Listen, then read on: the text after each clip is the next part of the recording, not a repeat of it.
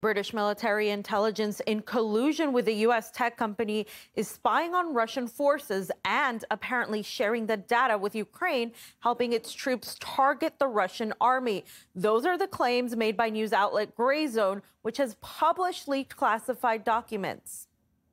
According to the report, a U.S. firm called Anomaly 6 is providing intel on Russian military movements in real time using smartphone tracking devices. The data is allegedly sent to British intelligence via the private military group Prevail Partners and is then handed over to Ukraine to help its army target Russian forces.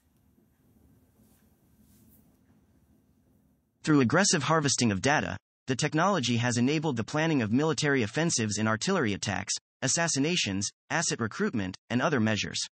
The leaked files raise serious questions about whether Anomaly 6 technology has been used throughout the Ukraine conflict in an array of targeted operations against specific individuals and infrastructure. If it has, Britain bears ultimate responsibility for the outcome of these disturbing actions, which in some cases amount to crimes against humanity. This isn't the first time the Grayzone has exposed the involvement of the UK's intelligence agencies in the Ukraine conflict. Back in October, the outlet revealed that prior to the deadly terror attack on the Crimean Bridge, senior British intelligence officers drafted an elaborate plan to blow up the crossing using specially trained Ukrainian troops. In a separate report, the Grayzone also said it obtained documents revealing plans by British military intelligence to train covert Ukrainian troops with instructions to attack other Russian targets in Crimea. Kit Clarenberg, editor of the Grayzone and the journalist behind these reports, says innocent civilians could fall victim to Ukrainian attacks committed with UK intelligence tip-offs.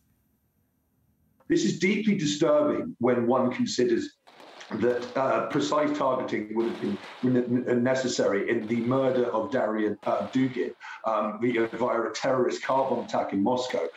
So, yes, this raises obvious questions about whether this technology has been put to such murderous purposes. Now, there has been no consideration so far of the limits or restrictions that London places on what it shares with Ukraine. These files make pretty clear that there is none, and Ukraine can do almost anything it likes with this information. It's highly specific and targeted, but there is also a high risk of misidentification. This could mean innocent Russian civilians and indeed innocent Ukrainian civilians were wrongly identified as enemy soldiers or spies or collaborators. In an active war zone context, this is almost inevitably going to lead to their deaths or indeed their capture and torture. The Ukrainians seem to have little compunction about doling out the most brutal consequences to capture prisoners of war, killing them en masse, which is a grave war crime. And if the misidentification is to be serious, if someone ends up killed as a result of this, when they're completely innocent, the counterattack could be quite something.